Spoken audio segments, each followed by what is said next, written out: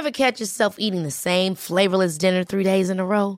Dreaming of something better? Well, HelloFresh is your guilt-free dream come true, baby. It's me, Keke Palmer. Let's wake up those taste buds with hot, juicy pecan-crusted chicken or garlic butter shrimp scampi. Hello Fresh. Stop dreaming of all the delicious possibilities and dig in at HelloFresh.com. Let's get this dinner party started.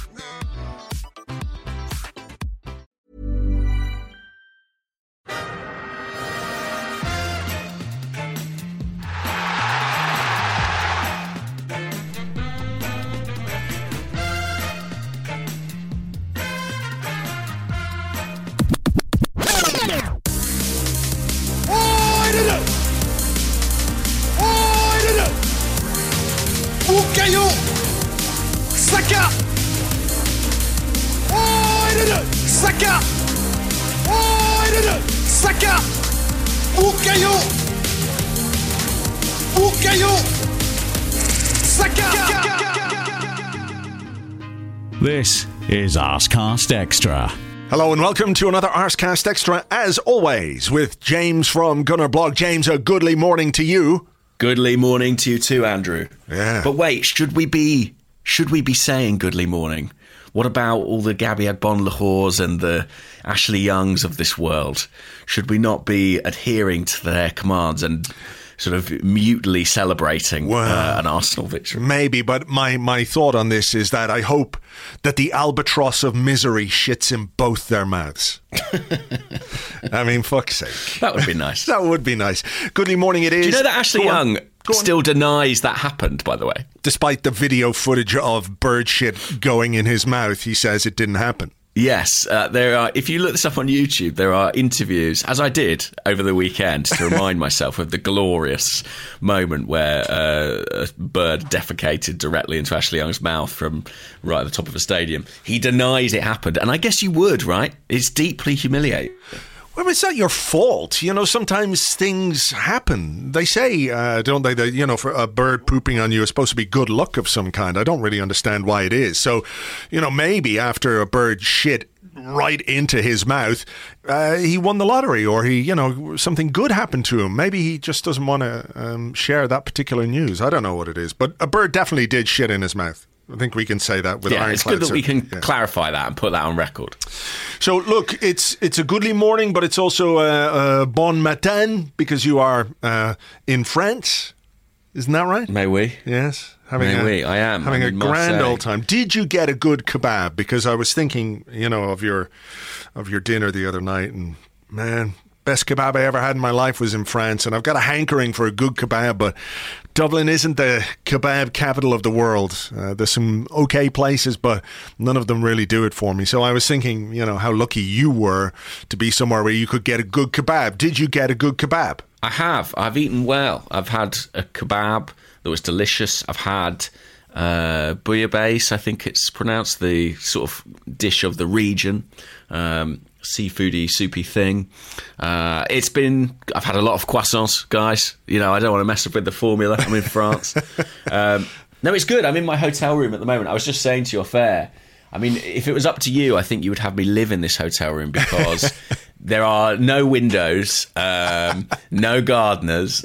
I'm completely insulated from the world. It's got quite fast Wi-Fi. I could just sit in here and podcast indefinitely. Yeah. I mean, maybe we'll do a GoFundMe or something like that, see what we can do. Well, we've got the Patreon, do you know what I mean? That's true, yeah. If the Patreon has to be diverted to pay for me to live in a hotel in the old port of Marseille for the sake of the podcast, so be it. Okay, well, look, we'll discuss that afterwards. Clearly you're hankering for a life change here, but I think this might be done, or better off done off air. You know, there's a big decision to be made here. You were in Marseille to watch Big Billy. How did he get on last night? Big Billy, well, he has good news this morning. He's been called up to the France national squad. There was some talk about that yesterday, and it has now happened. He turns 21 this week too, so a nice little birthday present for him there. He was good. I mean, they kept a clean sheet. I think he was a little bit fortunate to not give away a penalty at one point.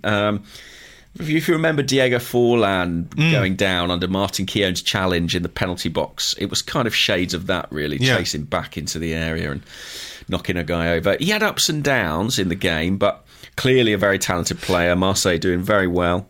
Matteo Guendouzi there as well, doing a lot of running around and pointing to some good effect, actually. So, yeah, it was incredible atmosphere. I have to say, I'd never been to a game at the Velodrome, and it was Nice visiting, who are pretty heated rivals, and they're second and third in the table, so it was a big, big game. And mainly thought a flare was sort of going to go off and I was going to explode or burst into flames at any particular moment. I was...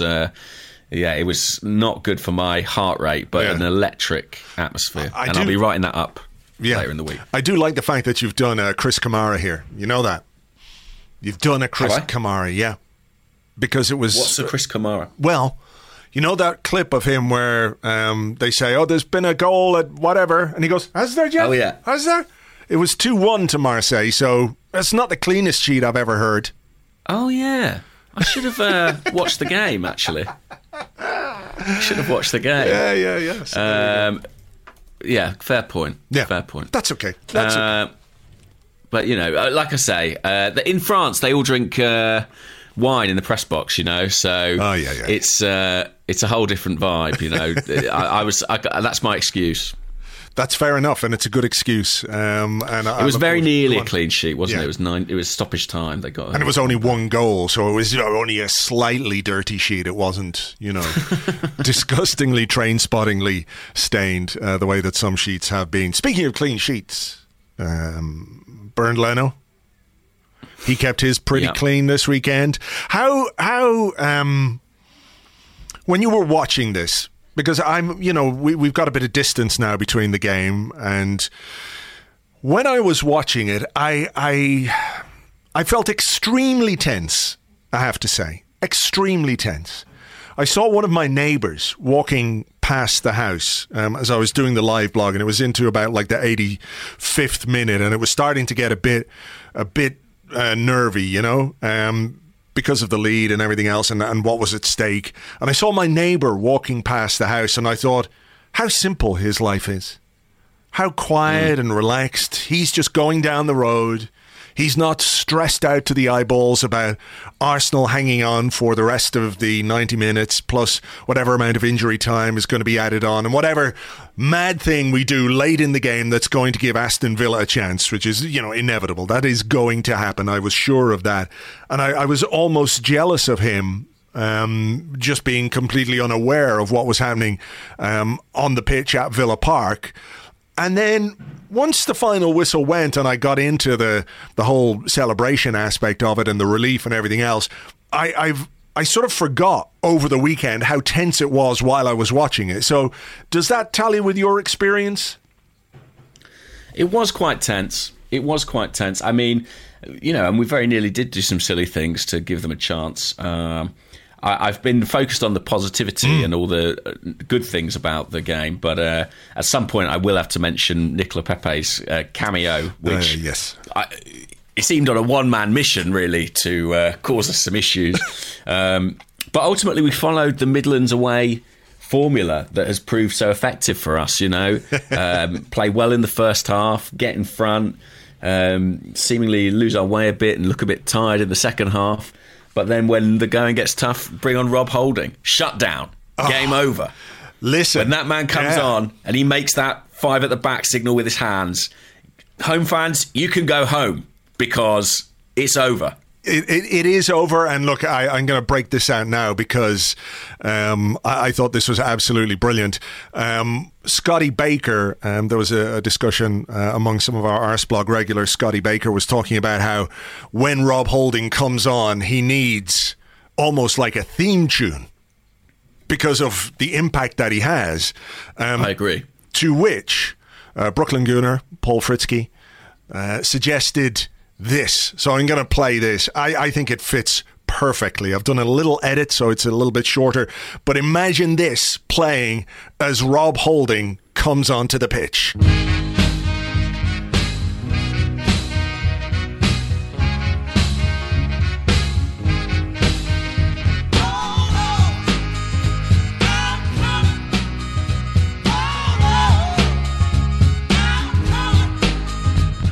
I mean, I think we should do it. it's perfect, isn't it? Sam and Dave, hold on, I'm coming. It works on so many levels. It's a great tune. It's got hold and holding. I'm coming to save the day or to shore up the defense, whatever it might be. I mean, you're right. When he's on, that's it. It's game over for the opposition. It's brilliant. Yeah, he's developing real cult hero status for that role. But it was a bit nervy at the end, but I think that played into and made worthwhile everything we saw after the full-time whistle, which were jubilant scenes, really, and the sort of thing that makes any of those kind of stressful, traumatic memories evaporate pretty quickly. I mean, that's part of why the celebrations are so big, because there is an element of relief. Not only, you've won a big game and we needed 3 points, and we'll talk about that, obviously, because there's so much at stake now. And week on week, the stakes are getting higher and higher and the games are more important. So celebrating a win in those circumstances is just an obvious thing to do. But there's more to it, because you do have that relief, because you are hanging on a bit. I'm not sure if we'd won that game 2-0, 3-0, it would have quite have been, at the final whistle, quite as intense. You know what I mean? Not least because the last moment of the game, the last kick of the game, basically is a Coutinho free kick, which Bernd Leno makes a good save from, as two Villa players are coming in at the back post as well to maybe try and not home a rebound or whatever it might be. That plus, the relief, plus how big that was as a result overall. I mean, that just explains everything about the way that the celebrations went down. Yeah, exactly. It all feeds into each other.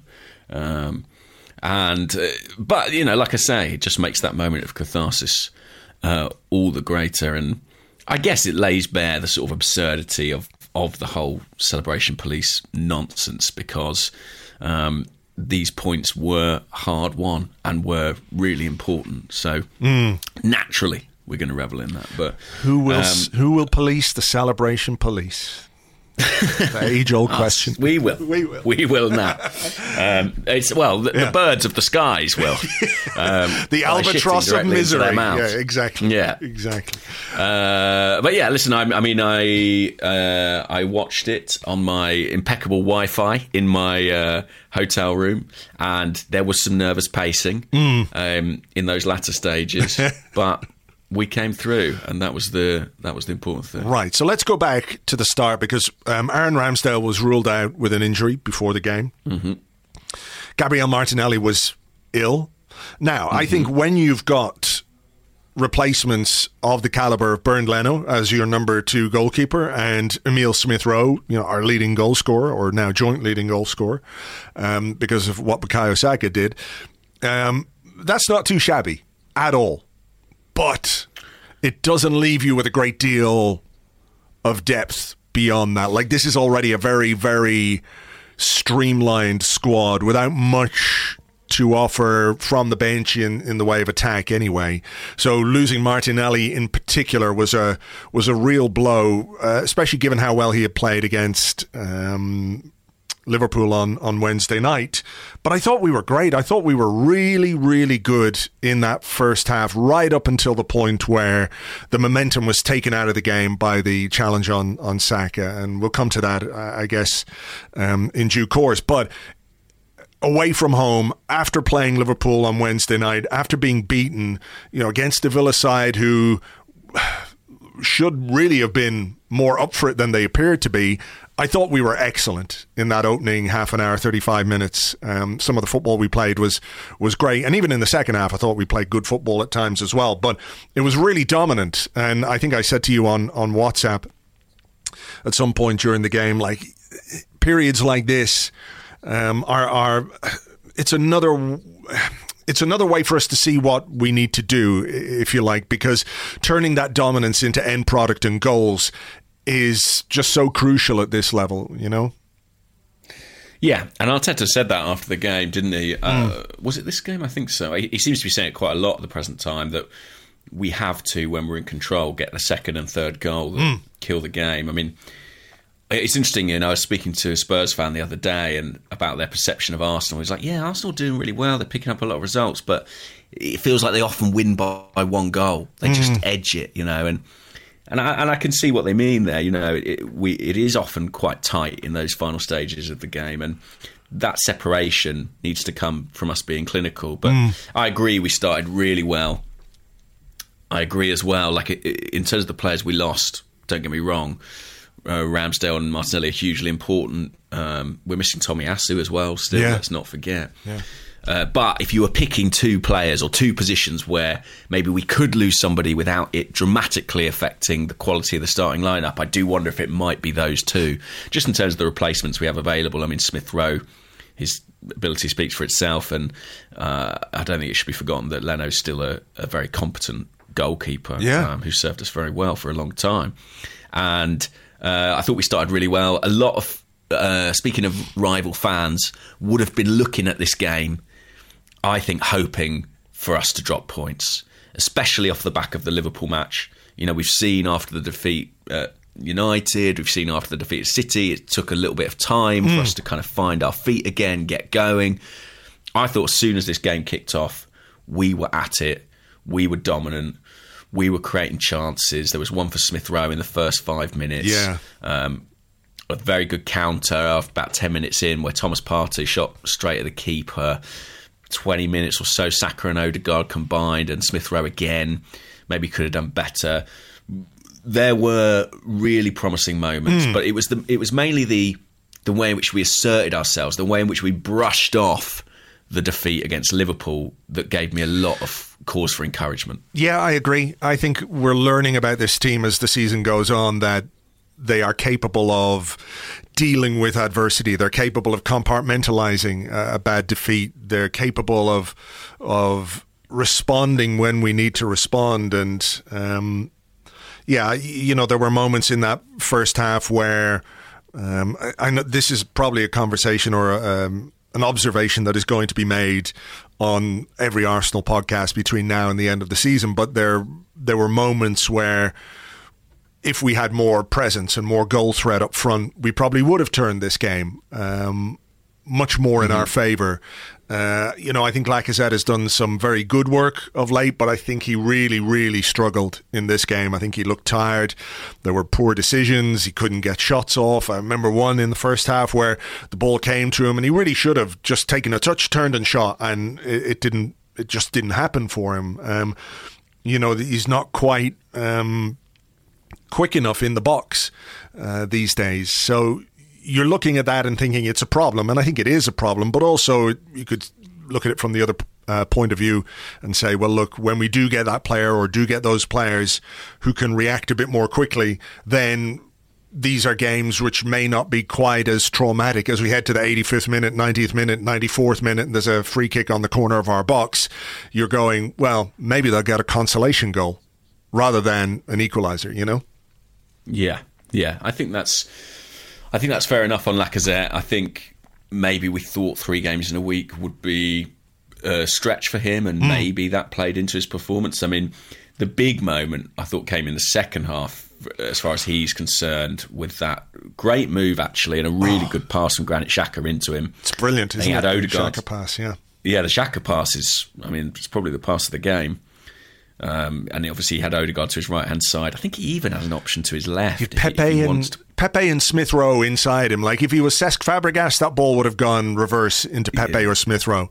I mean, but he doesn't need to be. He could just be Lacazette and play Odegaard in on the right-hand side, you know. But yeah. Took a wrong decision there. So, yeah, it certainly wasn't his day, although, as we may come on to, I think we still probably saw a drop in quality when he came off. Yeah. But nonetheless, you know, when we did need that breakthrough in the first half, we were able to get it from Bukayo Saka, whose productivity is going from strength to strength at the present time. Yeah, and who started the game superbly as well. He was great. I thought he was really, really good. That combination with Odegaard is fantastic. The goal, I mean, probably not the cleanest hit he'll ever make in his life, but it went through the legs, through a sea of legs or beyond a sea of legs. I think I'd be a bit unhappy if my goalkeeper conceded that, to be honest.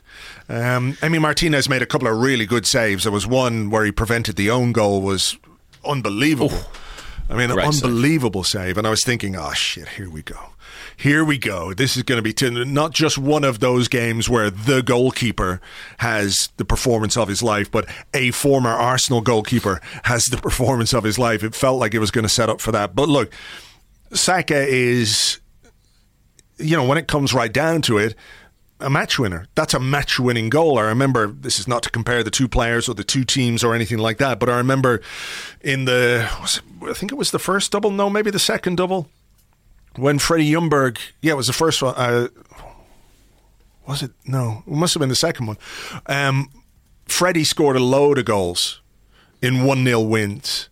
Really, that was really, 0-2. Yeah, 0-2. Yeah, the second double. So, it's very often games are decided by fine margins, and you need a player who can just be there to make that difference. And he does it. He does it time and time again. While all the time having to deal with opposition players and teams who are trying to fucking boot him up and down the pitch to little or no protection. But he was absolutely great.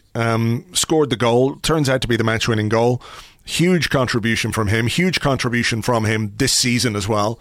Smith Rowe and Saka now in double figures for goals, which is really brilliant for two 20-year-olds, And yeah, look, he was great up until the point where he was hurt in that challenge with Tyrone Mings. Do you want to do that now? Shall we talk about that? Yeah, I think so. Why not? How do you view that incident? Because it's one of those where I always feel a little bit like he went for the ball, he got the ball, he caught him on the follow through. It was nasty. Unintentional, I think. I don't think he meant to catch him or anything like that, but it's one of those where you're trying to weigh up the seriousness of the injury or the pain inflicted on the player versus the lack of intent. Intent isn't really relevant either. You don't have to intend to hurt somebody to do them damage. So what did you think of the decision to give him a yellow card? Would you have been looking for more if it was a different player, for example, who had been fouled there? Like, let's say he'd fouled Cedric. Would we, as Arsenal fans, have been quite as exercised by that challenge? Because the reality is, and we'll talk about this, I think, is that Saka is targeted and he's kicked and he's fouled a lot. So there's an element of us being really protective of him in this incident, I think. Definitely, and I think we're right to be, and I'm really happy that Arteta's talking about it, that Saka's taken it upon himself to talk about it, talking to referees, talking in a post-match interview. I thought handled it superbly as well, the way he spoke about it. That particular tackle, I don't think that is a red card for me. It looks bad in the moment because of the speed at which he comes in. I think he's saved by the fact that he doesn't really leave the ground, as it were. He essentially comes in very low. I think if he's any higher, he's in massive trouble. For me, the issue is not that one challenge and that being a red card or not. It is the kind of systematic tactical fouling and the degree to which referees are kind of aware of that and able to kind of police that. Yeah. I think this match was particularly sort of absurd in terms of the officiating, because we saw that example of Granit Xhaka being booked for the totting up of imaginary fouls. I mean, it was Thomas Partey who went around committing a load of fouls in the first half and I thought was going to get booked. It was like Granit had sort of taken the points on his driving licence for him. It was mad. I mean, he'd done nothing wrong and then suddenly he was booked. But then he's Granit Xhaka. And I think I was really disappointed, I have to say, by Steven Gerrard's comments after the game about, I've got 16 screws in my hip. He won't rest until Bakayo's got the same. I mean, I just thought... I thought that was really stupid, to be honest. No, it is. Really stupid parallel to draw. It is stupid. I mean, for people who haven't heard Gerrard's comments, he said, he's a good player, an outstanding talent, I love him, but he can't complain about that side of it. That's football. I'm sitting here now with screws in my hips. I've had about 16 operations. I'm struggling to go to the gym at the moment. That's all on the back of earning a living in English football. He'll learn, and he'll learn quick. I mean, it's just ridiculous that a man who has had 16 operations and has got screws in his hips isn't thinking, how do we prevent that happening to other footballers rather than wearing it as some kind of badge of honour. You know, you're in a position of responsibility as a Premier League manager. You're in charge of the careers of young players of your own. And I listen, I love the physical aspect of football. I love the aggression. I love all of that. It's part. Do you think it was a red game. card, by the way, Tyrone Mings? I think it would have been harsh. But again, it's because it happened to Saka that I'm a little more upset about it, you know, because it happens to him all the time, and referees and officials don't give him the protection that he needs. But Gerrard, you know, he's got to realise that what happened to him or whatever he endured or suffered because of the way football was or the way that he played the game doesn't mean everybody else has to do it. You know, it's disappointing. It really is. It's disappointing. And then he said we were too rough. Did Arsenal not commit any fouls? And, I think he didn't say that. He didn't say anything about Villa being too rough. He just said that he told the referee that he needs a bit more protection because people are purposefully trying to kick him out of the game or just trying to kick him and not kicking the ball. So I think it's great that he said it. I really, really liked the reaction of the Arsenal players as well. I think McGinn was quite lucky the way that he came over and just barreled into Lacazette. It was like, you know, that kind of those bubble football games you see the people wearing these bubbles, like two bubble footballers smashing into each other and one of them going arse over tit. He was quite lucky, but I really like the reaction of the Arsenal players because it tells me that they know it's an issue. And you know, I've seen people say, well, you shouldn't get up in the face of the referee and, you know, you're asking for trouble and all that kind of stuff. But no, you've got to stick up for someone like that when they're hurt, when there's been a bad challenge on them. You can't just sort of stand around meekly and accept that kind of behaviour and accept that kind of treatment of any player, not just Saka. Not just because he's young, not just because he's brilliant or anything like that, but any one of your players who is on the receiving end of that kind of treatment, you should stick up for them, you know? So I was really heartened to see that, and I think we can marry some of that reaction on the pitch with some of the other wider stuff, the broader stuff that we're talking about when we think about the team, the connection to the fans, the team spirit, the whatever it is that's going on at Arsenal right now. Look, you don't have to go too far back in time to see no reaction whatsoever from Arsenal players or not enough reaction when fouls similar to that have been committed on their teammates. It's just been, you know, and this is different. This is different. It's part of why we're doing what we're doing right now. Definitely. I really liked it too. The commentators on my coverage that I was watching, which I think was the British coverage, weren't happy with it. It was saying those Arsenal players don't need to be there, and I was watching thinking, well, they do. Yeah, I'm really delighted that they are. You know, this is about a situation with Saka that, frankly, is not going to go away. I mean, yes, there's a stylistic component in terms of the fact that he's someone who runs at players, and so he's going to get fouled. You look at other players who get fouled a lot in this league, the likes of Jack Grealish, Wilfried Zaha. You know, that is a kind of hazard of the job. But second of all, it's because he's so good.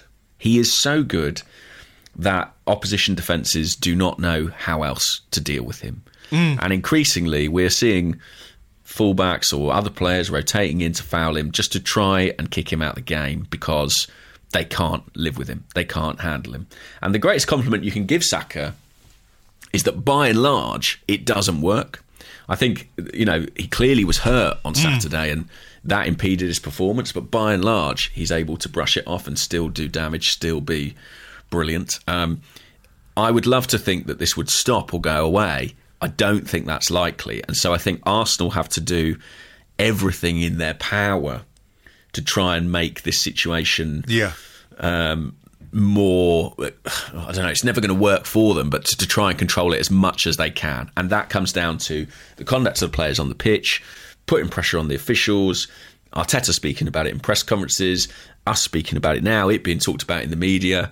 it's a perception question, and if it's in the kind of public conversation, the public domain, that Saka requires more protection, then we can hope that might influence the officiating, because it's vital, really, for us that he stays fit, stays healthy, and continues to develop like he has been. Yeah, but for him, just for him as a young player, a 20-year-old with the world at his feet when it comes to football, I know we are highly attuned to this kind of thing as Arsenal fans, because we've lived this.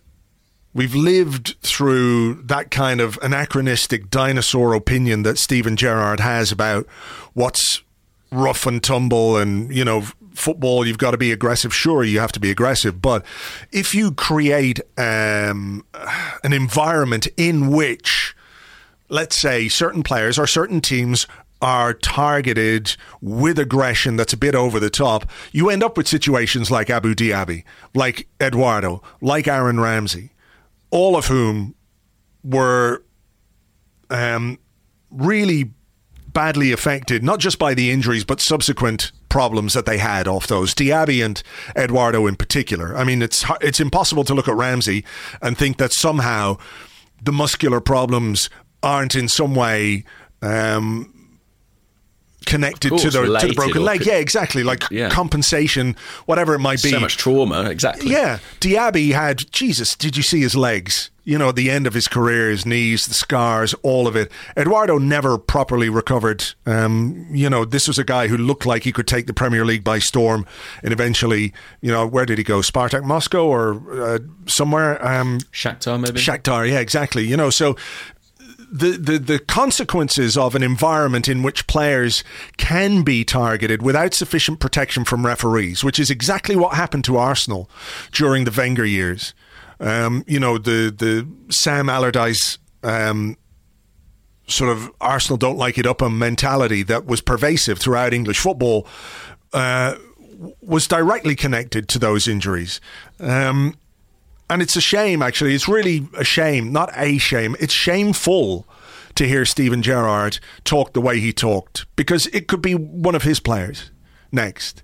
And it's and if it was Jacob Ramsey or somebody like that, I'm sure he'd change his tune pretty quickly. Exactly. And look, people have been pulling out all kinds of screenshots of Gerrard talking when he was manager of Rangers about how Rangers players need more protection from the referees. So there's an element of self-interest. We know this. But there is, I think, a responsibility on people at the top of the game to ensure that the game is played properly, fairly, and you can be aggressive and you can make tackles and you can be physical, but you have to acknowledge that there is a line you cannot cross, and that if a player is routinely being targeted by teams week in, week out, as Saka is, our most fouled player, it's not Steven Gerrard's job to go to bat for Bukayo Saka, but at least acknowledge that this is an issue in football that can have serious repercussions for players and their careers. And when you're 20 years of age and you're already being booted up and down football pitches, to sort of dismiss Saka's own concerns and to twist what he said, which was pretty polite, all things considered. He said, I just told the referee, this is my game, blah, blah, blah. It's fucking pathetic from Gerrard. Yeah, and actually I have to say I was a bit disturbed by a couple of things I saw on social media. Journalists who I follow, who cover Villa, who I really respect and seem to be fairly reasonable people, were kind of tweeting things about, Saka rolling around and spending a lot of time on the ground and making the most of challenges. And I just thought, of course, I appreciate that there's kind of subjectivity and tribalism in all of our perception of the game. Even for journalists. But I was kind of shocked by that, because I have to say that's just not how I see it at all. And I think he actually, he's generally pretty good at kind of taking the kickings that he gets without complaint and making not a great fuss of them, not throwing his arms up at the referee, not protesting. And I do wonder as well, there's a bit of a sort of cautionary tale. I think the most fouled player in the Premier League this season is Wilfried Zaha. And it tends to be Wilfried Zaha year in, year out. And I do think he has suffered when you look at him a bit in terms of his reputation. I think people have kind of accused him of being someone who's a bit theatrical, who does make the most of stuff. And I think that with that has come a kind of permissiveness about what you can and can't do to him. I think that's spot on, because I had a look today at the stats, because I was looking at, who are the most fouled players in the Premier League. Saka is 58 times. 58 times he's been fouled for Arsenal this season in the Premier League. Zaha's on 95, something like that, which is absurd. And I know, again, that's part of his game, isn't it? That's where we don't want this to end up. Do you know what I mean? Yeah. He's just a player you can kick. Yeah, exactly. And that's where this can end up. And I think it's a difficult balance, because if you start protesting too much, then the referees start just shrugging their shoulders at everything and thinking, so as a club, as a player, he needs to try and find that balance. I have to say, I think for a man who's only 20 years old, he's doing a remarkable job of doing that. And, it's interesting. We mentioned Ramsey, Diaby, Eduardo. The slight distinction is that was at a time when there was kind of a generalised sense that you could get away with stuff on Arsenal players. I do feel like in this current team that Saka is being particularly targeted as an individual, which is arguably more dangerous, But like I said, I'd be shocked if it went away. So we just have to keep banging the right drums, absolutely, and hope the message gets across. I think it did have an impact on the game as well. I think so. It halted our momentum, and we did have good passages of play in the second half. The one we already talked about with Lacazette, where again it's one of those. With more presence, with more goal threat up front, I think we make this game safe, and we don't have to white knuckle our way to the final whistle and the late drama and all that kind of stuff. So Saka bent one wide. That was a decent effort. Do you remember that? Yeah. 25, 30 yards. But it was very different the second half. I mean, Villa. It was interesting, because obviously we had Leno in, not Ramsdale, and you sort of thought, is it going to affect the kicking, playing out from the back? But in the first half, what Ramsdale could do sometimes is break the press. Villa just didn't press at all. No. So there was kind of no need. You could just give it 5 yards, Gabriel, Ben White, carry it up the pitch for the first 30 yards. They changed that in the second half. They put us under a bit more pressure. Yeah. They were markedly better, and I think maybe we saw a bit of fatigue from Arsenal. Sure. It had been quite a big week, and we played about the most physically demanding team in the league on Wednesday. And as Mikel Arteta made the point, it was a quick turnaround. Yeah, I mean, I think we did have players who were tired. I think Lacazette, 3 games in a week, he's tired. Saka, Arteta spoke about fatigue, not just fatigue, but then he's got a hole in his ankle, which probably the fullbacks. It takes a lot out of them. Yeah. But what I would say about Arsenal is I thought we defended our penalty box. I mean, obviously once Rob Holding came on, but even before that, very, very well. Yeah. I think we need to talk about Gabriel and Ben White, but I've got a question about that, I think. So maybe we'll save that. Just sort of going back to the second half in general, and you referenced the absurd booking of Granit Xhaka. Like, let's be honest, he is the master of picking up ridiculous bookings for things that he does himself, that he can have no excuse for, that you go, what are you doing? And he's had countless yellow cards like that in his Arsenal career, but this one was just nonsense. The referee counting out 1, 2, 3 fouls, and the stats show that he literally made 1 foul in that first half, and that was the one that he got booked for, and it was a nothing foul. So, on the wasn't even a foul, was it? It was for the reaction, I imagine. But, yeah, maybe. But Buendia had 3 nibbles at him, I think, before. And Xhaka actually went to offer him his hand. Buendia didn't take it, and then he gave him a little playful push. I mean, it was a joke, that decision. Yeah, but did it worry you? Because it worried me. Of course. It worried me because, I'm thinking, well, if this referee is that keen to give Granit Xhaka a yellow card, that he's actually invented fouls that he didn't make, it is not going to take much for him to give him a second one in the second half.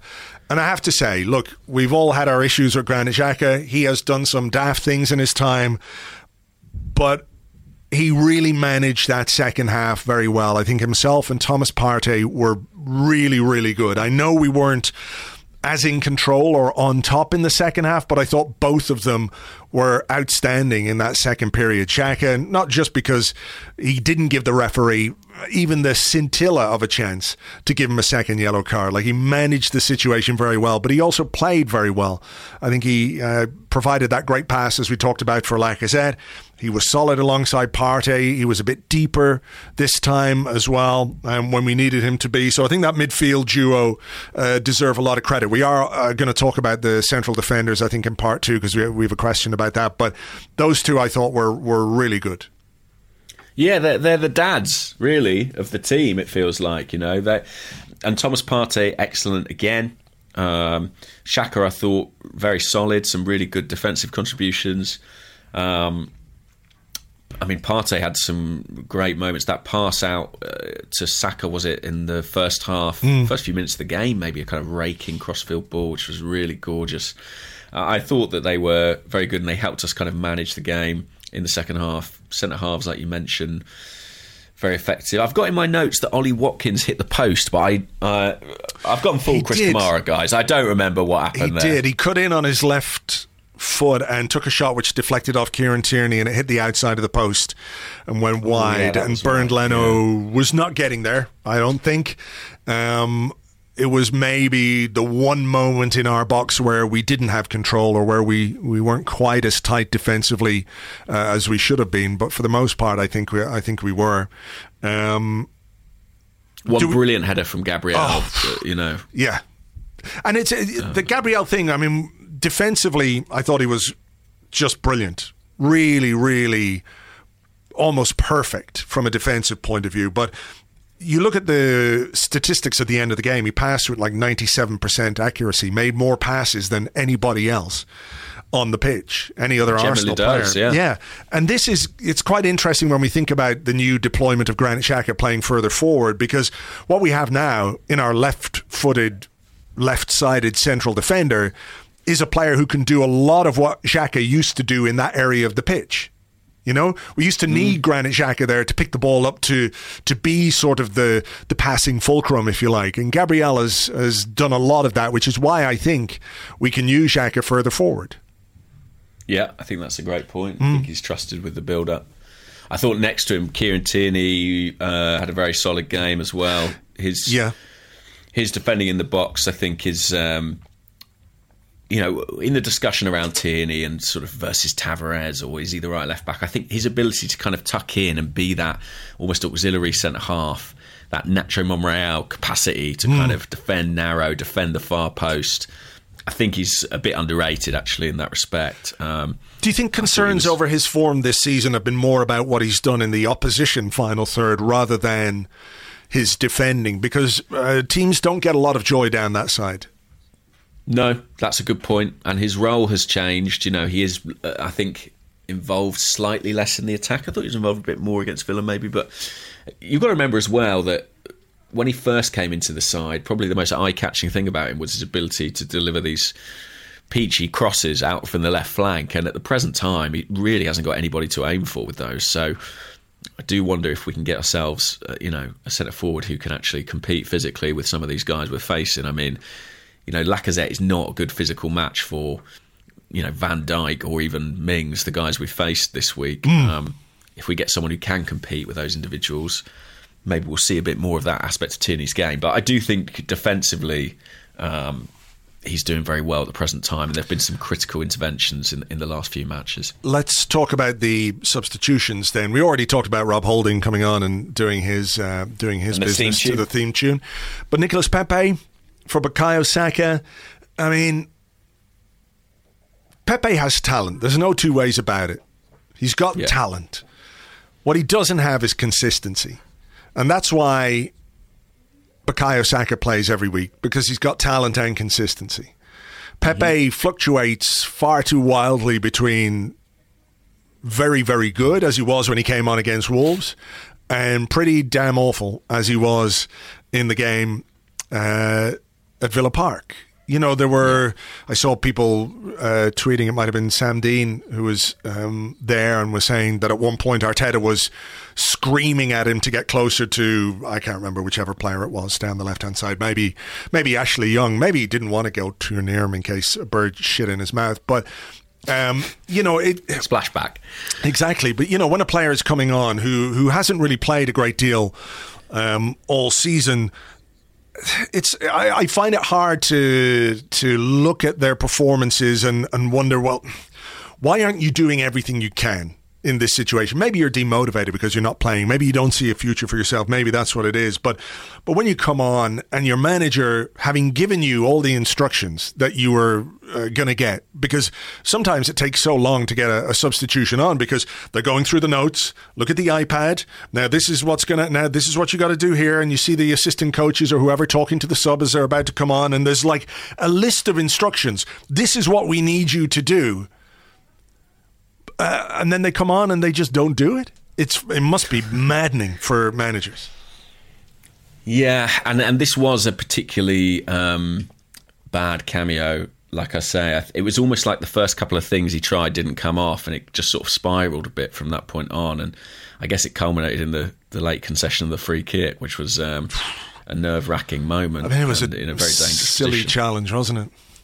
Yeah, he just kind of hung a leg out. But I mean, I have a slightly different take on this, and I guess the same would go for Eddie in that, like, I don't particularly have the sense that these are players who aren't engaged or committed or trying. Like in Pepe's case, for example, after he came on against Wolves was brilliant. All the stories were about, he didn't have to be here. He was at the birth and he wanted to be here. He wanted to help the team.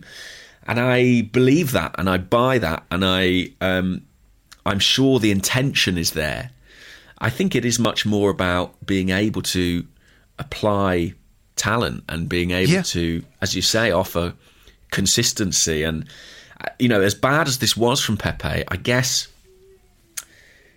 you almost have to kind of accept it and be like, well, that was the Pepe we got today, and in the next game, you might get the Wolves Pepe again. Yeah. It's just literally, you bring Pepe on, you're pulling the roulette wheel, and anything could happen, for better and worse. Yeah, I agree. I agree with your point about, the intention. I don't think they're just strolling around, although we did have a load of questions about Eddie Nketiah, so maybe I'll save one of those and we can broaden this discussion out in part two. Yeah, okay. But it is...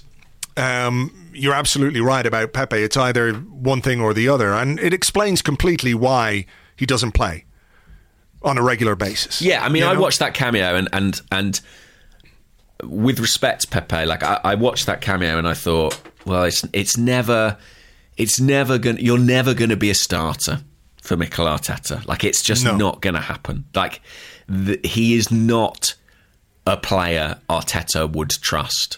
And I'm not saying that makes Arteta right, but that is not a marriage made in heaven, is it? I think he might be right. I mean, if you can't trust the yeah, maybe he's right on this one. I think he might be right. Like, I see talent in Pepe, and I've seen some amazing things from him, but the hallmark of his time at the club has been inconsistency. Good one day, bad the next. Good for 15 minutes, bad for 75 minutes. It's just part and parcel of who he is. That's the player that we have, and that's what we're going to have to reckon with. And particularly between now and the end of the season, when we don't have a great deal in reserve from an attacking perspective, we've got to try as much as possible to keep him involved and to try and get the best out of him as and when we do it. But like, if that late free kick had gone in, like, I think he might have made Pepe walk home, just gone off without him. Can I make a point about Pepe? I suppose we're talking about the Wolves game as this kind of example of what he can contribute. And there's a crucial distinction, right? In one game, he comes on with us chasing it. And looking to score goals and win it. And in the other, he comes on with us looking to protect something. Yeah. And I think he is much more suited to one of those scenarios than the other. And had Martinelli been available, for example, then I'm not sure he would have been selected in that situation. And maybe it's something to consider, you know, in the transfer market, in the future planning. You know, if Saka, Smith Rowe, Martinelli, if these guys aren't going to play 90 minutes, who's the guy who you can bring on in that situation, who can be disciplined, who can keep the shape, who can track his runners? You know, I remember Mourinho at Chelsea used to bring on Salomon Kalou, and he would kind of close the game out, you know, just by being dogged. Yeah. Danny Welbeck was great at that for Arsenal at times. You know, you could trust him in that scenario to hold his position, follow his runners. Maybe that's a little bit of a gap. You know, someone who can play that wide forward role, but in a more disciplined I think manner. That's a great point. Pepe is a chaser, he's not a closer. Yeah. You know. I mean, even Nuno, you know, or someone a bit more defensively minded might have been an option. But listen, I understand Pepe is the obvious replacement for Saka. And what he might also do, I know we're talking about seeing a game out, but what Pepe can also do is give you a goal on the break as well. So you don't have to hold on as much if you can harness that aspect of his talent, but it's difficult. It's difficult, you know. But look, I don't want to end this particular half on a negative, because I think the win itself and the reaction to the win, coming full circle back to the celebrations at the final whistle, it really did feel like more than just 3 points. It's another example of this team and how it's growing, how it's developing, how it's cultivating the connection between itself and the fans, the way fans are reacting to results and all of that kind of stuff. Even the Ramsdale Leno thing was a lovely moment. You know, it must have been a very difficult season for Bernd Leno. He's lost his place. You know, he's at an age now, what is he, 30, 31, something like that, where as a goalkeeper, he's a senior player. He's in the peak of his career. He's lost his place after 3 games in which he conceded a lot of goals, but I don't know that you would necessarily say Arsenal's defeats, particularly to Chelsea and Man City, were his fault or anything like that. He was a victim, if you like. Chelsea, if you remember, from Lukaku. Like, he wasn't great against Brentford for one of the goals, but you know, there was more to it than that. But you know, he's been professional. He was needed. He performed. He pulled off a great save at the end. I think the fact that Ramsdale and himself had that moment of celebration. Ramsdale didn't have to be there. He was injured. No. Could have stayed at home, but he wanted to go, support the team, but I think he probably wanted to be there to support Leno as well, as you could see from those pictures. So things like that are really encouraging, because they tell you, you know, what it's like inside the squad. Like, this is not a guy who went on his holidays as his team was winning the FA Cup. You know what I mean? Yeah, indeed. Or if you look at Manchester United, I mean, there was a player left out of a squad who appeared to hop on a flight to Portugal for the Manchester derby. So it speaks to, and along with things like, you know, Pepe wanting to play that game, you know, Gabriel, I think his partner is sort of on the verge of going into labour, but his commitment is never wavered. He's wanting to play every game for Arsenal. They all want to be part of it. You know, what's Ramsdale going to do? Sit home on his sofa? No, he wants to be there. He wants to. Of course he does. Who wouldn't want to be part of that dressing room, these celebrations, those moments with the fans? I thought it was brilliant when everyone went to Leno, and you know, you saw that camaraderie that exists between the squad, between the goalkeepers, Saka in the crowd, you know, giving his shirt away, the adoration that exists for him. And I think, and the singing of the song for Mikel Arteta as well was, I thought, a significant moment. There's been a bit of that around at games in the last few weeks. But I guess the fact that this was captured by the cameras quite so clearly, and it kind of, you know, took off on social media, that felt significant. Yeah. It felt like an acknowledgement of the manager that hasn't really been there for some time. Probably, you know, since we won kind of the FA Cup and the Community Shield. I've got a question about that. So will we save it for part 2? Okay. Because we've been going a while. So let's take a little break here. It was 1-0, in the end. I just need to check, because, I mean... Was it, Jeff? Was it? Sure. Yeah, no, it was 1-0. It was a clean sheet, an actual clean sheet. That was an actual clean sheet. That was an actual clean sheet. Okay, so just mark that down in your little notebook there for future reference. Yeah? I will. Thank you. All right. We'll come back with your questions and more in part 2 right after this.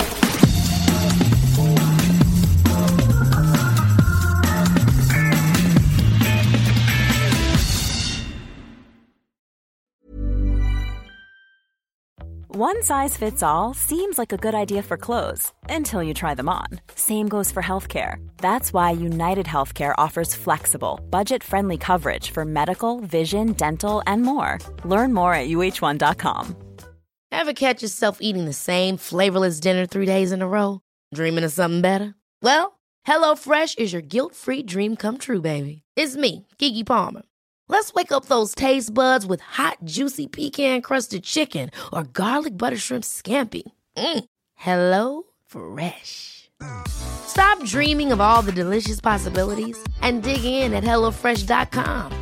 Let's get this dinner party started.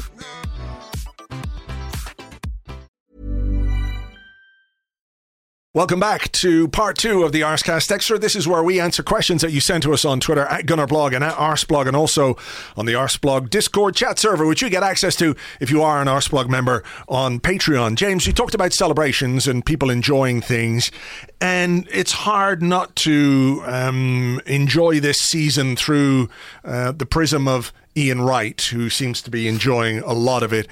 We had our jingle, didn't we, after the North London Derby? It's a great day. It's a great day. And there was some coverage that he tweeted at halftime, which I'm going to play here. This is sort of coming back from an ad break on whichever Premier League channel he was on. So this is how it went. Bukayo Saka's strike in the first half, enough for Arsenal to get all 3 points in a return to winning ways, much to the delight of my studio opponent. Yay! Yay! Ha ha! Ha ha ha! Ha ha!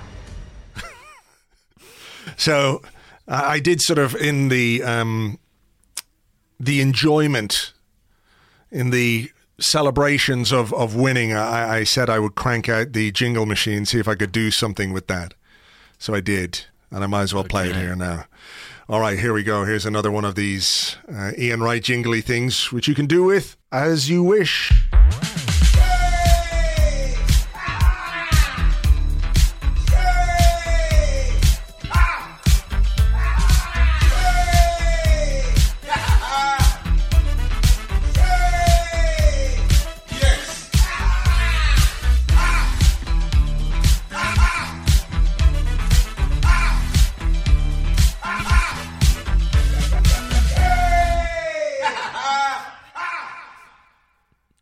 There we go. What I suggest, that was great. What I suggest people do with that is, load it up on an MP3 player, attach it to their car, and just drive around the streets of Birmingham, all around Villa Park, with that on full volume. It seems the only appropriate thing. Yeah, I think that's fair. All right, we will get on with the questions then, and I'm going to go first. You referenced it towards the end. A couple of people on the Discord. Stanley says, what do you make of the new Mikel Arteta chant? And are you pleased he's starting to get some recognition from the crowd? And Rob Gunnar says, thoughts on the new Arteta chant and how much do you think it means to him personally? Well, I think he was pleased. I mean, he deflected it, as he would in his press conference, and said all the right things, as he tends to do. But it must mean something to him. Sure. He's not blind or deaf, should we say, to the fact that, it's not always been easy for him at Arsenal. There have been difficult times, and I think as much as we've enjoyed aspects of this season, as a fan base, I think the credit or the affection and the love, we've spoken about this before, has tended to go to the team, the young players, the academy boys, the new signings, more so than Arteta. And I think the fact that it was so kind of wholly and wholesomely towards him on Saturdays really telling, because I think this game and this result felt like proof of something. It was like having lost to Liverpool, maybe we all had that fear that kind of the good form had been a bit of a mirage and that the spell would somehow be broken. And for us to go and win what looked like a tricky fixture on paper, it was kind of like proof of concept, you know. It's kind of like a real commendation of the progress that we've made, and I'm pleased Arteta's getting a bit of love. I think he deserves it at this point. What about you? I think it's a really interesting development, isn't it? It tells you that there is buy-in, you know, and it's not that people haven't been encouraged by what we've done this season, and the way the team is developing, the way the players are growing together. Like, he's made a lot of unpopular decisions. He really has, you know. Sure. And I think and made mistakes too. Yeah, sure. I mean, he's not been perfect by any means, but I suppose the one thing that even when things weren't particularly, you know, when we were having some difficult moments, the one thing that I always was able to hang on to was I believed him when he talked about trying what he wanted to do and what he wanted to try and do, about making the team competitive. It wasn't always easy, perhaps, to see if he was going to be capable of it, but I never questioned his integrity is the wrong word, but I think he was just absolutely straight with everyone from the start, from the time he came and said, there's something missing here. You know, remember that game against Man City before he took over? And I think he was there in the stadium and he referenced it in his first interview that there was something wrong, or that as a club Arsenal were missing something, and I think he's worked really hard to try and cultivate that between the fans and the team, and part of that of course is creating a team that can win football matches, because results are the key driver to all of this. But it's, as you say, a recognition that he is winning people over might be the wrong way of putting it, but it's a recognition that the work he is doing is part of what's making all of this so enjoyable. The players obviously go out in the pitch and they do it, but you have to recognise that Arteta and his coaching staff are preparing this team and organising this team and you know, coaching them and getting them ready for these games, and have instilled things into this team which were missing, which allow us to go and win games like that at Aston Villa and win games, you know, against Wolves and Leicester of late, and to be slightly more competitive against the big teams. And that's another step that we have to take. But we're in the top four, and it isn't just by accident. And it's not just the players doing it on their own. So if people want to sing about the manager and his part in that, then I think that's absolutely right. Yeah, and how far we've come from that Manchester City game before Arteta took over, where, you know, that relationship between not just the team, the club more generally, and its supporters felt quite broken at that point. Yeah. And, you know, the work that's been done to repair that is quite impressive, and it was quite the show of unity at full time there. Which I know is always easier when you win. Yeah, but of course. I genuinely feel that, you know, even when we lost to Liverpool the other day, there was some semblance of that at full time, and a lot of fans stayed in the stadium and really saluted the team. I think we're building something that can sustain, you know, the occasional setback. Can I ask you a question? Do you think that in some way, I mean, we're having a laugh about the celebration police and all that kind of stuff, and you know, sometimes I feel it's a bit like certain celebrity fans who you don't want to give the oxygen of publicity to, because they just aren't worth anybody's time or Oba's never going to shag you, Piers, all right? So that kind of thing. So you don't want to spend too long on this celebration police thing. But do you think part of it is that the improvement that Arsenal have made this season, like, it's been easy to view us, or to view the team, or view the club as a bit of a joke at times because of certain things that have happened, and there always seems to be a drama or a soap opera going on at Arsenal. And now all of a sudden, like, Smith Rowe and Saka are not banter. They're fucking deadly serious. Martinelli, Thomas Partey, Gabriel and Ben White, Aaron, there is real, tangible, serious improvement, and part of the reaction from sections of the media or punditry or whatever, or even opposition fans, is like they don't like that. They prefer if we were just the banter club. I think there's an element of that. I think, people enjoy using Arsenal as a punch bag, and it's difficult to do that at the present time. But I want to give people some credit as well, and increasingly I'm reading things about, Manchester United need to take a leaf out of Arsenal's book. I do think there are people who are recognising the work, the overhaul, the project that is going on here. And I think we emerged from Saturday and from the recent run generally with a great deal of credit. There are going to always be people who don't like that, who don't want that. Yeah. But Sodom, I guess. Yeah. I think that's probably the best attitude to have, yeah. But on the subject of Arteta, though, this was quite an important question on the Discord from Ivanson, or Ivanson, I'm not sure. And they say, goodly morning. We have to talk about Arteta's clapping technique. Now that he's doing more clapping after games, it's becoming a real concern. Are you aware of this yes. worry? I mentioned this a while ago, I think. I'm going to see if I can find the tweet that I posted about reportedly, this. He claps with his fingers splayed. Yeah, here it is. I'm going to send you where will I send it? In the chat here, or what's the easiest way? I'll do it in the little chat box here. And I already noticed this, so you can see. You're ahead of the curve. Yep. Essentially. You can see what I was talking about, what I was referencing, because it's uncanny. Mikel Arteta's hand clapping technique has been bugging me because it reminded me of something I couldn't quite figure it out. It is. If you've watched Arrested Development, it's there's a running gag in Arrested Development where they all do different noises for the noise of a chicken.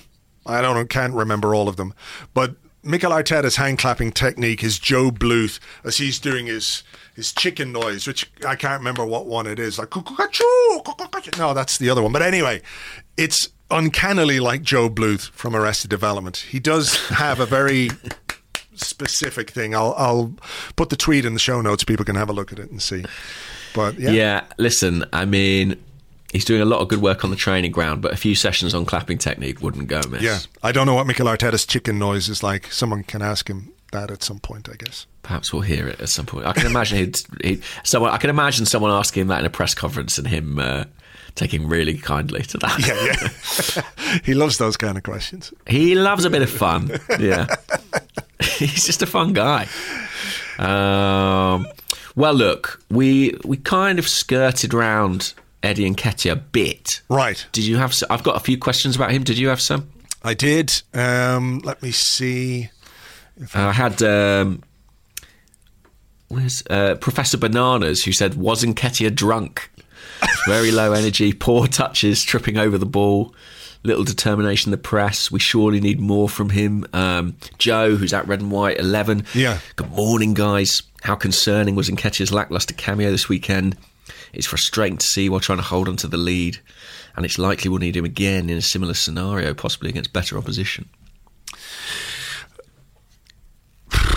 I thought he was poor. Certainly,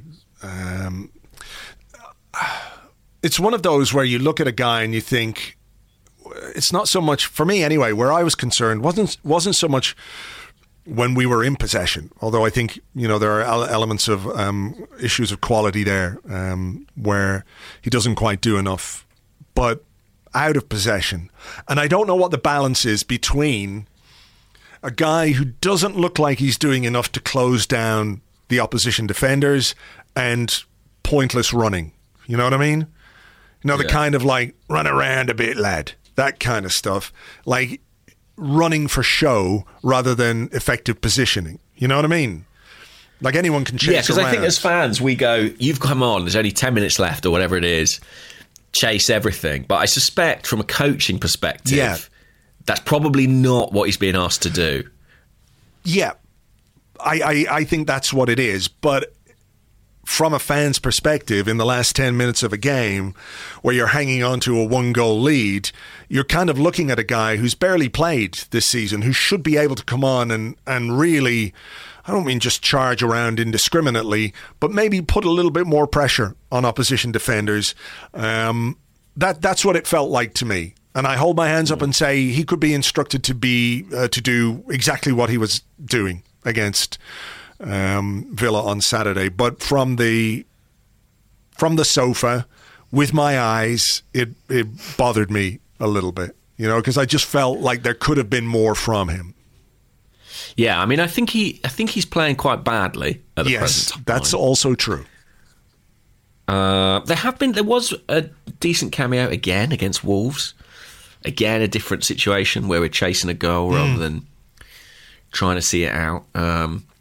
He had a bad time in the away fixture there when he came on. Doesn't appear massively suited to this job that he's being given in the last 15 minutes of games. I don't think he offers what Lacazette does, essentially, in terms of his ability to, be a bit of a focal point or link the play or drop in. I just don't think that's his game. I think he's having a go at it, but it's not really in his wheelhouse. So yeah, I think it is. I thought the drop off in quality from Lacazette and Saka to Pepe and Nketiah on Saturday was pretty stark. Yeah. Yeah. And increasingly I think this race for fourth may be won by the team who keeps their first choice 11 fit. If Spurs are going great guns now, but if they lose one of their key players, that would all change. And I think the same is probably true for us. I think we would struggle without one of our main men. I don't think we have the depth. So that fitness issue is pretty imperative, I think. Yeah, we had a question here from Arciaguner89 on Twitter, who says, does our chance of getting in the top four depend heavily on whether Thomas Partey can stay fit and play the remaining games? If he's injured, who do you think should replace him at the base? I don't think Sambi is ready to even provide half of what he's been doing. And he says Bukayo Saka, but I don't really see that as an option. And I know it's a question specifically about Thomas Partey, but are there other positions where you think if we lose that one player, we're in big, big trouble? I think Partey might be the main one. Yeah. I just don't see an alternative. Sambi, I don't think Sambi has started a league game. He started one league game since Anfield in November. And it's a huge kind of pressure point position in our team, that. It's kind of the Santi Cazorla thing, almost, of like, we're going to give you the ball in a really difficult position. Yeah, you wriggle out of it and make space and make good passes, and we'll just we'll stand here and watch. You're going to pull a rabbit out of a hat and get us away on the attack. And I think throwing Sambi into that, or indeed Granit Xhaka into that, does not fill you with the same degree of confidence at all. It would require a change of system, probably, or a tweak to the formation. Maybe, but exactly. The system's been working very well. I guess the answer is, how do you solve it? You'd probably solve it with two players. You'd probably play Xhaka and Lokonga in more of a double pivot and have to slightly reconfigure things. I almost don't want to think about it. You know what I mean? Because I know what you mean. Partey's so integral. I think other areas of the squad, we've seen players come in and out. At fullback, we've seen people come in and do well. Wide attack, we've got at least 3 for 2 positions. Centre forward, I think, would be interesting if we did lose Lacazette. Would he just go with Nketiah? I'm not sure. On current form, I wonder if he would try something different. I think he might. I think we might see the Smith Rowe false nine type thing deployed because, yeah, like he hasn't done. I mean, you could say he doesn't get a lot of playing time. He's coming on in games, for 10, 15 minutes at a time. It's difficult to make an impact, but really nothing he's done apart from that little show in the Wolves game would make you think, well, if we've got Eddie Nketiah up front for 10 games, everything will be okay. I don't think it would, so. What would be, is Partey the main one for you too? I think so, yeah, because he's the hinge in our spine, if you like. You need those. Yeah, you do. Yeah, you need, unless you just want to be a straight spine, but you want a bendy, twisty spine. A degree of flexibility. Exactly. It's unpredictable if your spine can go in different directions, and he does that. So yeah, he's just been so good since the new year.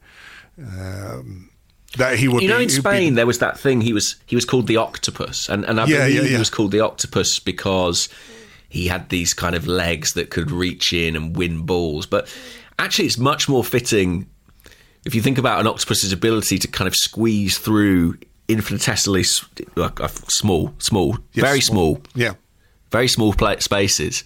That's really the magic trick that he pulls off time after time. Did you have a question about centre-backs? I did have a question about centre-backs. Because on the subject of injuries that would concern me, I guess it's worth mentioning those things. It comes from Henkyo on the Discord. He says, "Morning guys, how high do you rank our defensive partnership in terms of the other top clubs, and how good could they become in the future?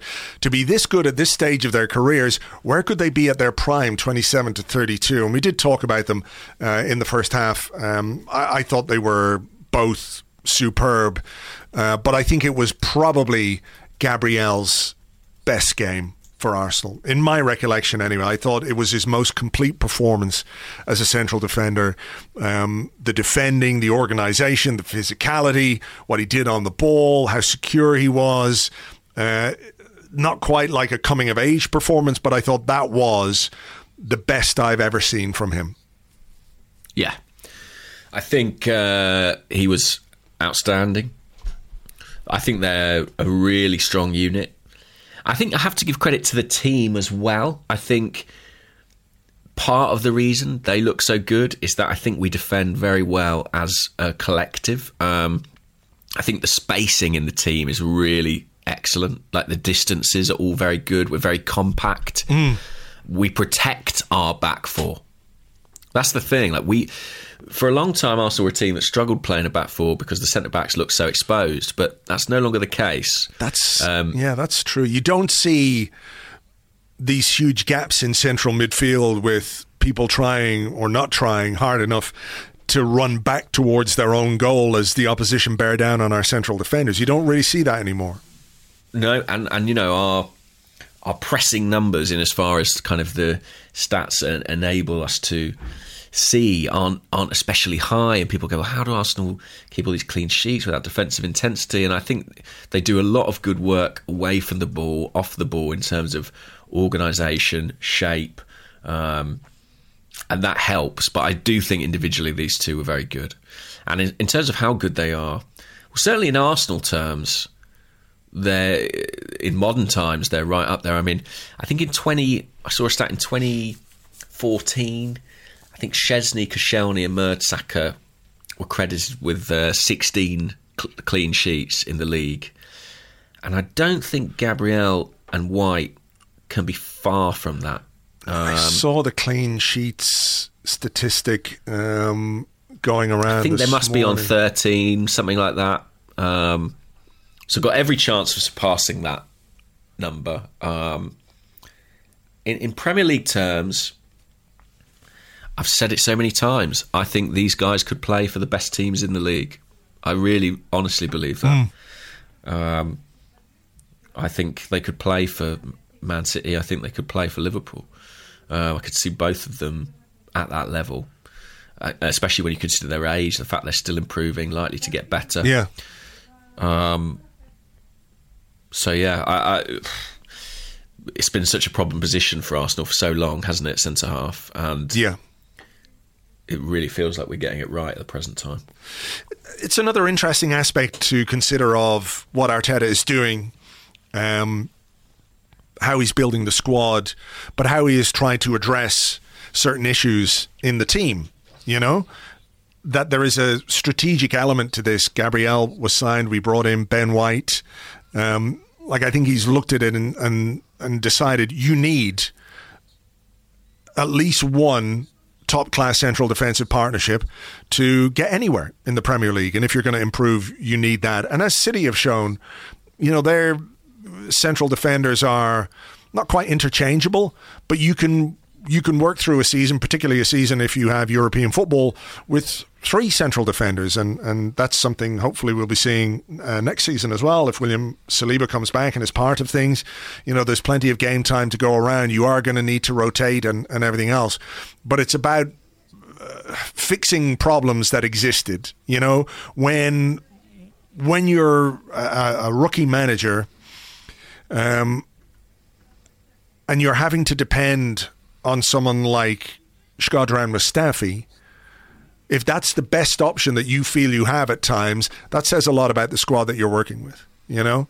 Like Mustafi was paid to go away, basically, because we knew, like, you just can't. And I think it's an interesting thing when we think about what we're going to do in this summer and how we're going to fix other problems in this team. The fact that we've got it so right at central defence is really encouraging. Yeah, absolutely. And listen, it didn't come cheap. No. We spent serious money, particularly on Ben White.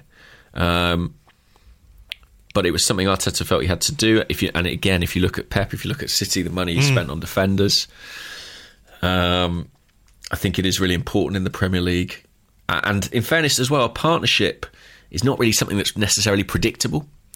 But I do think these guys make each other better. And there's a brilliant balance. So very encouraged by what they're doing. And also I really loved, I think when Lacazette was pushed over, maybe you tweeted this, Ben White just kind of laughing manically, like, I don't know, like Heath Ledger's Joker. I mean, the man's just a crazy nihilist, deriving satisfaction and laughter from the strangest scenarios. I know, he's so much fun, Ben White. I'm really enjoying him as a footballer, but him as a person as well. There's something very dry about him, which and as a body, can I say? Wow. Yes. Hot stuff. He sure is. Big lion tattoos. No, it's great. And did you notice as well when Bukayo Saka scored the goal, who was first on the scene? Cedric doesn't miss a beat. Cedric does not miss a beat. Finds a way. Cedric finds a way to be in the photo first. Listen, the Cedric redemption arc is something I did not anticipate, and I'm here for it. I'm enjoying it. We get this question most weeks, but I guess after the Classico, it is probably worth a quick airing. Isaac Nauruzi says on Twitter, Aubameyang posted about separation being good for all parties, and I'm inclined to agree. Do you think it was the right call getting him out, or do you think he could be doing for us what he is doing for Barcelona? A brace for him last night against Madrid. Amazing. I mean, he had a similarly good start to his Arsenal career, didn't he? Scored a load of goals very, very quickly. Yeah. Look, it's one of those where I don't really think there's any benefit in dwelling on it. Like we said at the time, would you prefer to have an Arsenal squad with a top firing Aubameyang in it than not? And of course you would. And we've discussed Nketiah and we've discussed how short we are up top, but you know, I think we could drive ourselves mad with this. Maybe he needed the change of scenery as much as anything else, you know, and I'm happy for him to go over there and score goals and do well and be happy again in his football. There was something wrong, wasn't there? There was just something wrong with the last 12 months or so between him, or maybe just what he felt at Arsenal. It wasn't right. It wasn't quite right. And we had reasons and excuses, whatever you want to call them. There was obviously the personal stuff he went through. There was malaria. There was COVID. You know, all of these things played into it. A cocktail of stuff which just made it not work. Which isn't to say it couldn't have worked, but the decision was made. He's doing well. We're doing well. Hopefully we've got enough goals in us between now and the end of the season to do what we need to do, and then we address that problem properly in the summer. But beyond that, you know, I can't drive myself crazy by thinking, if only the decision was made. It seems to be working for him, seems to be working for us. And yeah, that's as much as I've got on this. What about you? Yeah, I mean, I thought Oba sort of nailed it himself, to be honest, when he said on Twitter, sometimes everyone benefits from a separation. Most important is that everyone is happy now. And we had good times that I will not forget. I mean, it's kind of it's kind of nice in a way. Like, very few Arsenal fans hate or even dislike Oba, I think. You know, he was a very popular guy. And most people I follow or that I know seem pretty happy to see him doing well and enjoying his football again. And I think, you know, sometimes the separation is the right thing. And I'm not convinced we would have seen this Aubameyang at Arsenal again this season. And I think when you look at his history, you know, he was brilliant for Dortmund for a period of time. And then he wasn't happy there, and it was pretty ugly. And then he came to Arsenal and absolutely flourished. Yeah. And similar echoes, certainly, with the move to Barcelona. I think he needed it. I think he probably wanted it or needed it more maybe than he realised. I think it's clearly given him a new lease of life. I'm not sure he would have got that staying in London. Yeah. Do I think he's a better striker than Eddie Nketiah? Almost certainly. But I don't think that was the consideration, really, when they made the decision. And for the present time, it feels like everyone's doing all right. So I'm sort of choosing to take that as a positive right now. All right. We had a question or two about Adam Morris. We didn't have questions about Adam Morris. This is a question from Adam Morris about the subject that I was about to say. He's That's good, because I'm not that well versed on Adam Morris. No, my Morris knowledge is quite limited. Adam Morris, at Adam Morris 55 said, interested on your thoughts on Sky's commercial decision to have not yet rearranged the Spurs game despite ample opportunities to do so, presumably to manufacture an end-of-season blockbuster fourth-place playoff. It can't be right that they can shape the narrative that way. And on the Discord, Benny Blanco said, goodly morning, gents. Given a somewhat resurgent Spurs look to be our biggest rivals for a top four finish, is the prospect of a blockbuster North London derby in May something to be embraced or feared? Oh, feared. Feared? You know, you never want a cup final against Spurs. Do you know what I mean? It's because the stakes are too high. The risk of them being happy just adds too much anxiety to the day. And I mean, listen, it's going to be late in the season. It's going to be either in the final week or I think my hunch and my information is maybe the week before. So we play Everton on the 22nd. Yeah. I've got a feeling this game will be on like the 11th. Let me have a look here. So in the penultimate week of the season. Partly because I don't think TV will risk it going to the final game. If they want to make it competitive, you know, there's a chance if it's the penultimate game of the season, could be. Do you think they could put it up one way or the other? Yeah, that's true. It's going to be a big old affair, a big old game when it happens. And I've said for a while now, it's Spurs. You know, the rival for this fourth place is Spurs. I don't think. Well, I think we're seeing that West Ham, the more they progress in Europe, I think the more difficult it's going to be. They've lost Jared Bowen to injury at the present time. Wolves, I don't think will sustain. United, I think, are in too much of a muddle. So, yeah, I think it's between us and Spurs. Yeah, I mean, look, that's a classic 6-pointer, as is the Man United game. And look, we're all hugely encouraged about where we are and our position in the table, but we do have to play Chelsea. We've got to play Spurs. We've got to play United. Got to play West Ham. Difficult games. You know, there's a lot to do. There's nothing that we can take for granted. Yeah, exactly. So there's some twists and turns potentially along the way, but, you know, I don't worry about our character or our ability to cope with that kind of pressure. It's just how stretched the squad might become, and if one or two players lose form or if we pick up an injury or two, the depth issue is certainly something that would worry me. But look, one game at a time. That's the mantra. I mean, if we win all our games, we'll be all right. Yeah, exactly. No, but you know, I mean, I think we have to just not focus on what other teams are doing and just look at our own games and push on through. I think, you know, we'll be in and around the sort of 70-point mark come the end of the season, which is very decent. Yeah. But Unai Emery finished with 70 points in his first season and didn't make the top 4. You know, it's not a guarantee. Yeah, maybe we'll do our predictions because we've got 10 games next. We'll do our predictions next week or something because we do have an interval. That's a good interval to contend with.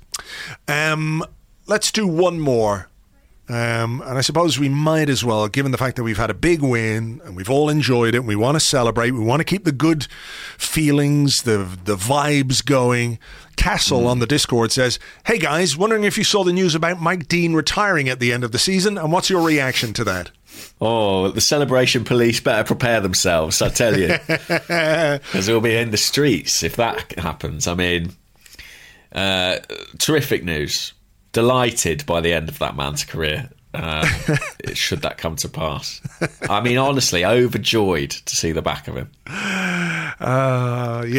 Yeah. I mean, you won't catch me defending Mike Dean in any way, shape or form. And like the thing that happened about 12 months ago, 18 months ago, where there was this narrative went around, like, look at cuddly old Uncle Mike Dean. Look, he's so zany and eccentric. The Mike Dean rebrand. No, I wasn't having that. None of that bullshit. Get the fuck out of here. Fuck off and never come back. Would be my reaction to his retirement. Not before time. I mean, I think he's stayed on longer than most referees are allowed to stay on, hasn't he? Yeah. He's 84 years old, isn't he? Yeah. He's older than Mr. Burns. No, he's 53. He claims. I just find I just put Mike Dean into Google rather. Right. And the first entry that comes up is from the Arsenal website, dailycannon.com. I love that it's the Arsenal websites who are leading kind of news articles saying Mike Dean to retire. At the end of the season, yeah. There should be like fucking party balloon emojis and all kinds of stuff going on. It's actually really funny because when you click through to Daily Cannon, they've got all like related stories at the bottom, and they're all by Lee Hurley. Lee Hurley's written this story, and then it's got Lee Hurley, Mike Dean to retire in the season. Lee Hurley, 25% of all Mike Dean's matches involve Manchester United or Arsenal. Lee Hurley, Arsenal, Manchester United and Mike Dean. Lee Hurley, Mike Dean's Arsenal penalty face is season highlight for fans. It feels like Lee Hurley is out here doing the Lord's work, trying to, you know, bring down the reputation of Mike Dean. So hats off, Lee Hurley. We'll all be glad to see the back of Mike Dean, I think it's fair to say. We'll undoubtedly have some more Mike Dean in our lives between now and the end of the season. I'm sure we will be afflicted with him at some point. He will not go quietly into the night, will he? He'll be like Mr. VAR or something like that, you know? You won't get rid of Mike Dean that easily. No, like a wart. But at least we won't have to see him. Well, unless he takes the place of Peter Walton on BT Sport and becomes the new Peter Walton. Andrew, why would you breathe that into existence? Are you blaming me if that happens? You're blaming me for that one, are you? They can't get rid of Peter Walton. He's blockbuster. The man's a television natural. Yeah, God. Mike Dean would relish that spotlight, wouldn't he? I'm sure he would. I guess he would wear like funny ties or coloured suits and a or wig, something like that. Imagine if he came up wearing a wig. Just never explain it or reference it. Just turn up with a like blonde wig and be Yeah. like, "Hey guys, it's me." Yeah, it's me, Mike Dean. All right, look, I think we'll leave it there because you've got some work to do on the other side of the English Channel. So thank you to your hotel Wi-Fi for standing up to the rigours of this particular Arscast. Hey, it held up, and the it do really not did. disturb sign was effective. No, Yeah, I did hear some people talking in the corridor outside. Oh, but, you know, mate, I've had what that can all you do? weekend. Let's not get into that. All right, To be honest. That's a different. We'll talk about that off air. To you guys for being here and listening, thank you very much as always. We will catch you on the next one. Until then, take it easy. Cheers. Bye bye.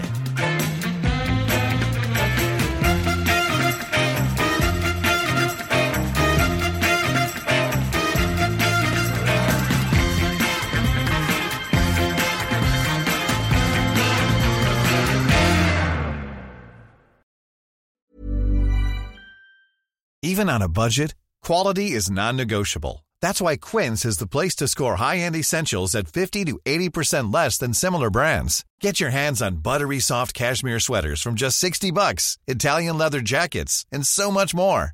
And the best part about Quince, they exclusively partner with factories committed to safe, ethical, and responsible manufacturing. Elevate your style without the elevated price tag with Quince. Go to quince.com/upgrade for free shipping and 365-day returns.